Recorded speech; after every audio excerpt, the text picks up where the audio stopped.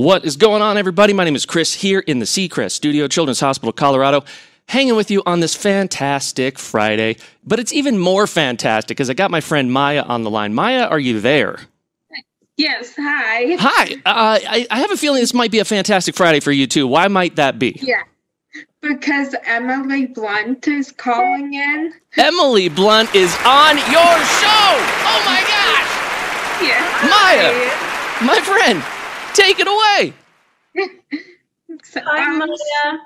Hi. I just want to say before I get into the questions, thank you so much for calling in. I've been so excited to talk with you, and I can't believe this is happening. Oh, thank you so much for having me. It's my pleasure. It really is. Thank you.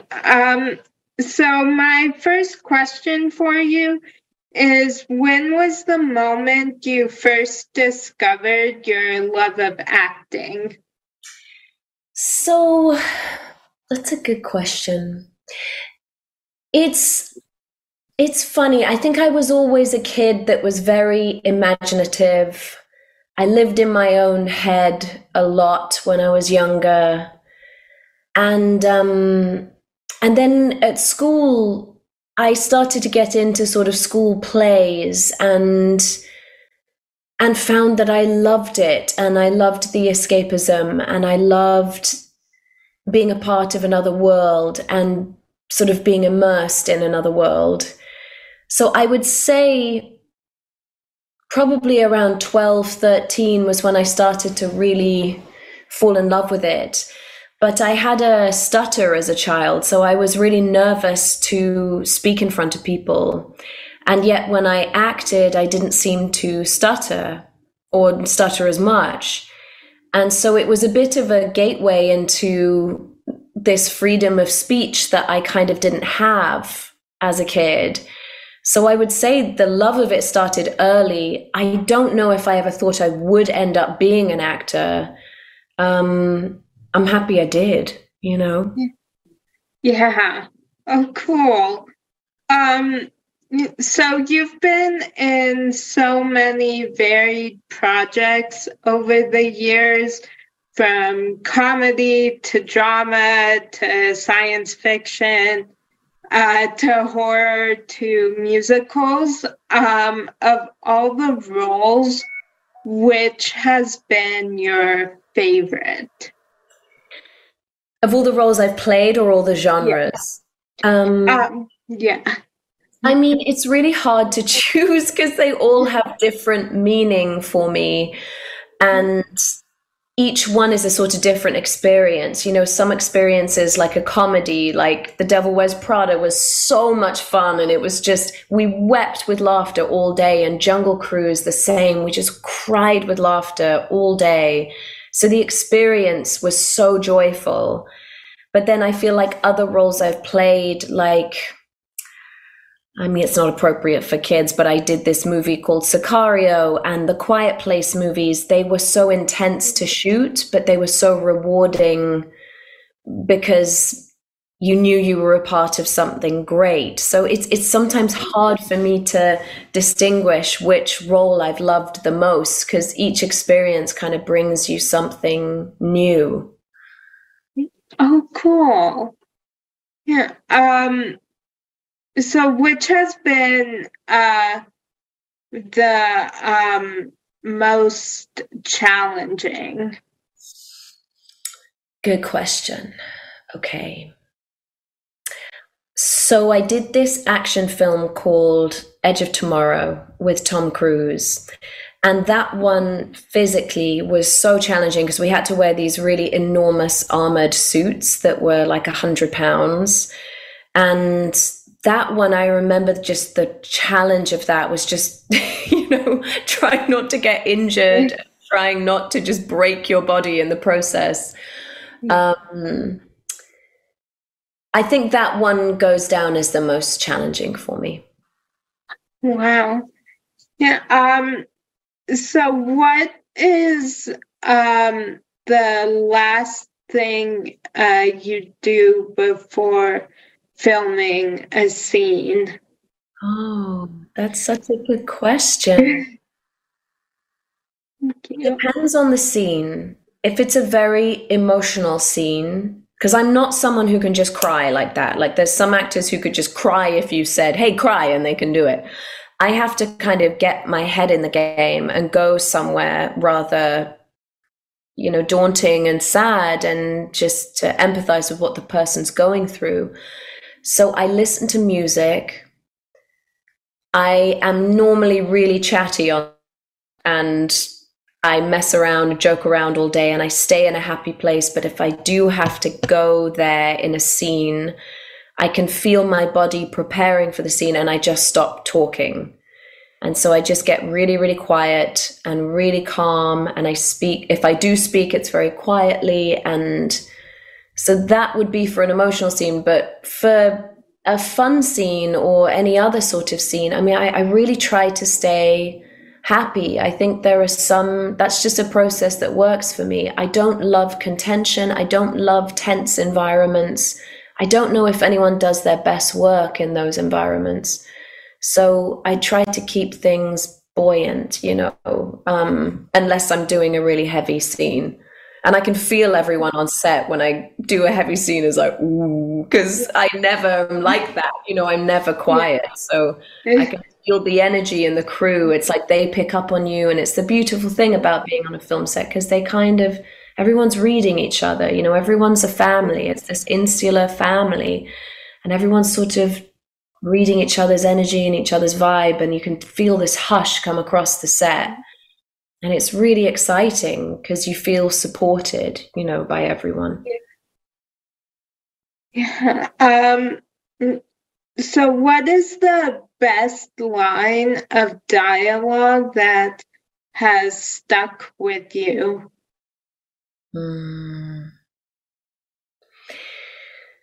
Well, there's lots of dialogue that gets quoted to me when I see people. It's usually The Devil Wears Prada gets quoted to me the most. So I'll say there's a few lines like that. People are always saying to me, "I'm one stomach flew away from my goal weight." Like people say that line to me like weekly. But my favorite line I've ever said was in this TV series I did called The English. It's a limited series, a Western, and it's a beautiful love story.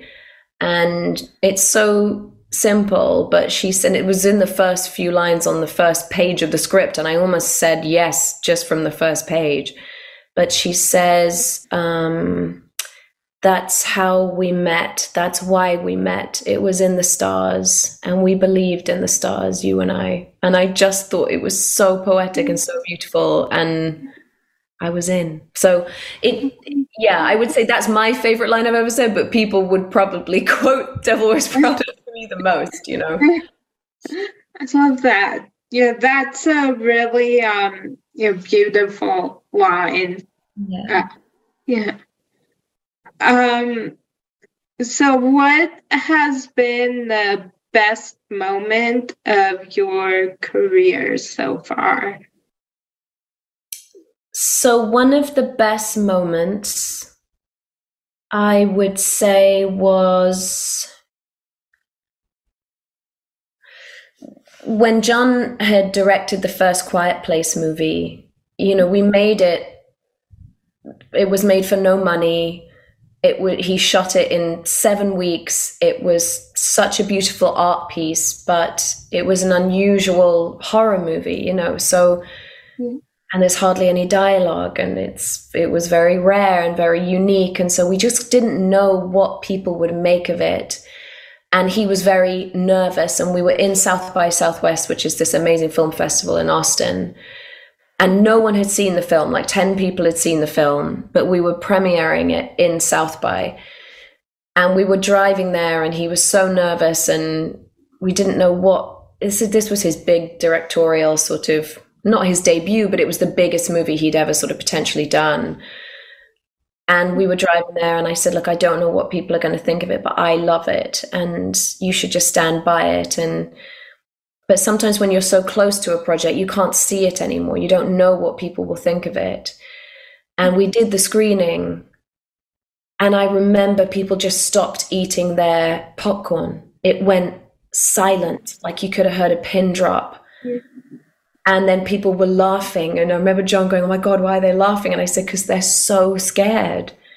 And I remember the movie ended and the place erupted like a rock concert. Like they blew the doors off the place, the reaction. And I just started crying. I mean, I just was like, it was just the best reaction you could ever hope for a film that you really didn't know what people would make of it. And I feel that screening and that premiere, like it started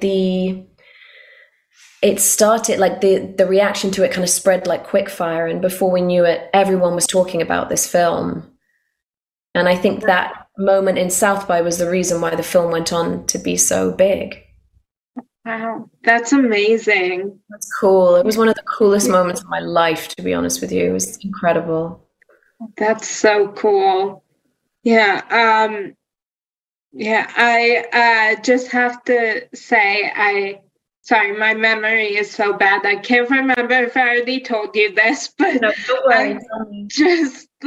I just love everything you've done. So I am very excited to I am trying to wrap my head around the fact that I'm actually talking with you right now.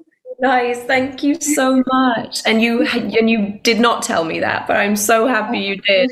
Thank you. Thank you for telling me that. That's all I want is to do things that people love and that have some imprint on someone. And these stories we tell are so important. And I used to kind of think, oh, my job's not important. You know, it's silly by comparison to what the doctors and nurses I'm sure that you work with are doing. But then I do realize that it has an impact in a really positive way on people. And I'm grateful for that. And I'm grateful for you telling me that. Thank you. Yeah. So my next question for you is, what is the most interesting thing that you read about yourself that isn't true? People get my name wrong on Wikipedia. They say my name is Emily Olivia Leah Blunt, but it's not. It's Emily Olivia Laura Blunt, and I don't know why. I don't know why it's on there as Leah. Like, there's no reason for it to be on there as that. So that always is funny to me. People always get my name wrong. I was like, that's not my name. That's funny. So what subject could you give a TED Talk on that you're totally unqualified to give a talk on?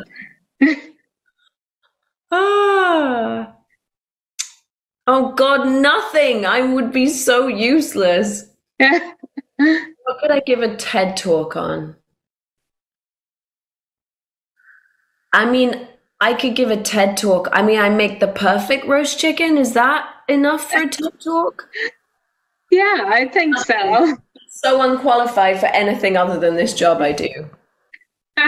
That's the truth. So is there a TV show or movie that you always watch when you just want to be comforted? Yes, I love The Great British Bake Off so much. I'm obsessed with it. And I like to watch it alone because no one else in my family wants to watch it with me. And I'm fine with that. I would rather watch it alone and just enjoy it. And I think because I live in New York and I adore living in New York, but I miss England. I miss the attitude. I miss the irreverence. I miss the vibe. And that show is so British that it just brings me so much joy. It brings me so much joy. So I would say that's my guilty pleasure. Oh, cool. Yeah. I think my go-to show is usually Will and Grace or Friends. Yeah. And I know why. And Friends was I just adored it growing up, and it still is lasting. Like, I realize that, people your age and younger, they're all watching Friends. They're watching Friends, and they're watching Will and Grace, and they're watching The Office. They're not watching Euphoria. They're watching these shows that I grew up watching, which is pretty cool. So what makes you roll your eyes every time you hear it? Someone spitting in the street. Yeah. I heard it yesterday. I was walking our puppy. I was taking our puppy for a walk, and a guy was 50 meters away and just spitting in the street. I'm like, why? Why? Yeah. It really makes me roll my eyes.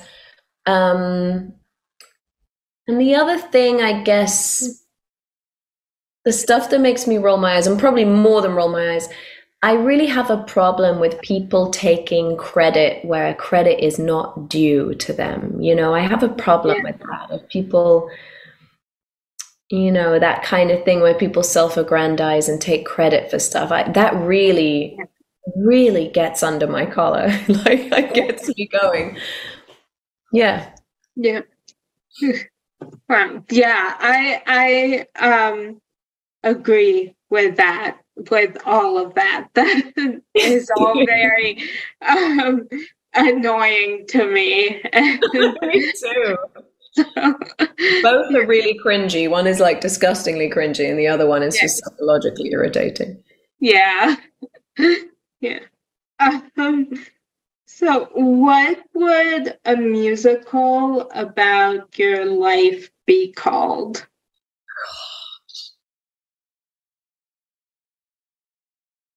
Maybe I'd just call it Oh God. It's sort of said like that. Oh my God. It'd just be a song called that. What would yours be called? Oh, I don't know.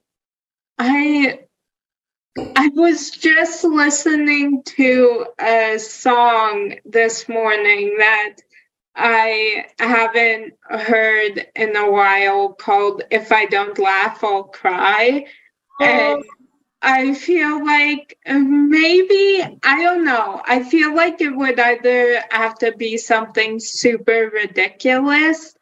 Like, I feel like I'd go with something really ridiculous, but then also maybe adding in something with that, because there's definitely been times like I've been talking with someone about something serious and I've just started laughing. Yeah. And they look at me like, why are you laughing? And I'm like, because I'll cry if I don't laugh, and I'd rather laugh. Yes. Well, I think that that's a very human reaction. And I think that you're going through something traumatic and challenging. And I really understand why you choose to go that other route. I remember getting the giggles at my grandfather's funeral, and I couldn't stop laughing. I was like crying with laughter, because I think I was so emotional and I was so upset that it's sort of where your body goes the other way to another extreme to get you through it, or to carve out a different space for yourself in what you're feeling. It's really, I think that's terribly human and brave that you are doing that. And I think it's cool that you do that. Oh, thank you. Yeah, I'm always, like, laughter is one of my favorite things. So I'd always rather go with laughing than... Yeah. What really makes you laugh? Do the TV shows you watch make you laugh? Yeah, there's, Friends and Will and Grace, and also love like the New Adventures of Old Christine. God, I don't even know that. It's with Julia Louis-Dreyfus. Cool. Off the air, like I think it went off the air in 2010. Gotcha. Just discovered it in 2020 during the pandemic, and I'm just obsessed with it. And so I think I quote that a lot. There's one line that I just quote all the time, and I love that. Who's on that poster behind you? Who's the guy with the red face? It's Teen Wolf. Stop it. Oh my goodness. And who are the guys in the picture, the two dudes? Oh, well, there's, in that one, it's kind of hard to tell. In the red one, it's kind of hard to tell. No, who's the two dudes in the photograph, in the framed photograph? Oh, over there? Yeah. That's Randy and Jason Sklar. Ooh, who are they? Why do I not? They're comedians, and they're actually, that autograph was from before, like, when I met them, but before I interviewed them. And then they're just like, we've grown, like, really, my whole family and I have grown really close to them, and my sister and I call them our LA uncles. So we always see them. I love that. I love that. That's so cool. Cute. Yeah. And so, sorry, I just had like everything just went right out my brain. So that's no problem. Do you want to ask me anything else? Is there anything else you would like to talk about? I have a question for you, if that's okay. Thank you. So my last question for you is, who do you consider to be a real life superhero and why? Ooh. I really feel at my children's school, I have met some teachers that are full superheroes. It's partly because I had my own terrifying experience of trying to homeschool my children during the pandemic. And I think particularly at the school the kids are at, I recognize that a great teacher can change your life completely. And that's a superpower. And they are superheroes. And not only the workload, but the patience and experience and the ability to kidnap these kids into a world and teach them things that they'll have forever. I've really just seen superpowers. I've seen powers I do not possess. So I'd say some of the teachers I've met, really. Yeah. What about you? Cool. I'd say my mom and my sister, because they're my best friends and I don't know what I'd do without them. And yeah, and I definitely say like some of the teachers I had in high school and actually middle school too, I still stay in touch with. And because they've become such an important part of my life. Yeah, I bet. That's so profound and poignant. You got to stay in touch with those people. You know, I think when you grow up with those people, you have this shared history and this shared childhood, and those people really are there for you. They really understand. Yeah.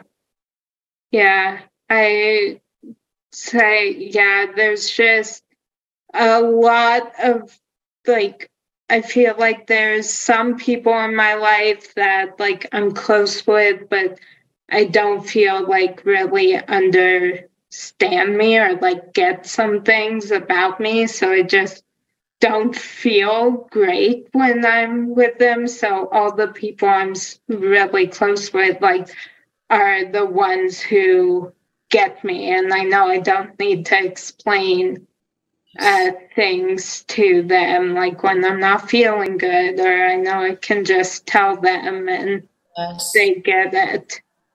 Yeah, you need those people who are your exhale people. Yeah. And I feel the same on a completely, obviously different experience to what you're going through, but I do understand that thing of feeling uneasy with people versus easy. And you want the easy people, you want the exhale people. They're so vital to your life. They're so vital. Yeah. You just should cling on to those people, the exhale world, you know? Yeah, definitely. Well, thank you so much for calling in. I can't believe I'm talking to you right now. Like, this has just been already the best day ever. So thank you. You're so sweet. Thank you so much. And this was an awesome interview because you asked me stuff people don't ask me. And that's the best. That's always the best for me, when you give me pause to really give you an answer I've never given before. And I appreciate your fresh perspective on interviewing people, because it's lovely for me too. So I thank you very much. Well, Emily, we want to thank you from the Seacrest studio as well. Maya, excellent work. And Emily, just to let you know, you have a standing invitation to the Seacrest studio here at Children's Hospital Colorado anytime you're in town. I would love to come to Colorado. I've never been to Colorado, so that would be cool. Well, that would be. Yeah. Make your way through our doors when you get here. I love it. Thank you guys so much. All right. Thank you. Thank you. Take care. Bye, Maya. Bye. Bye.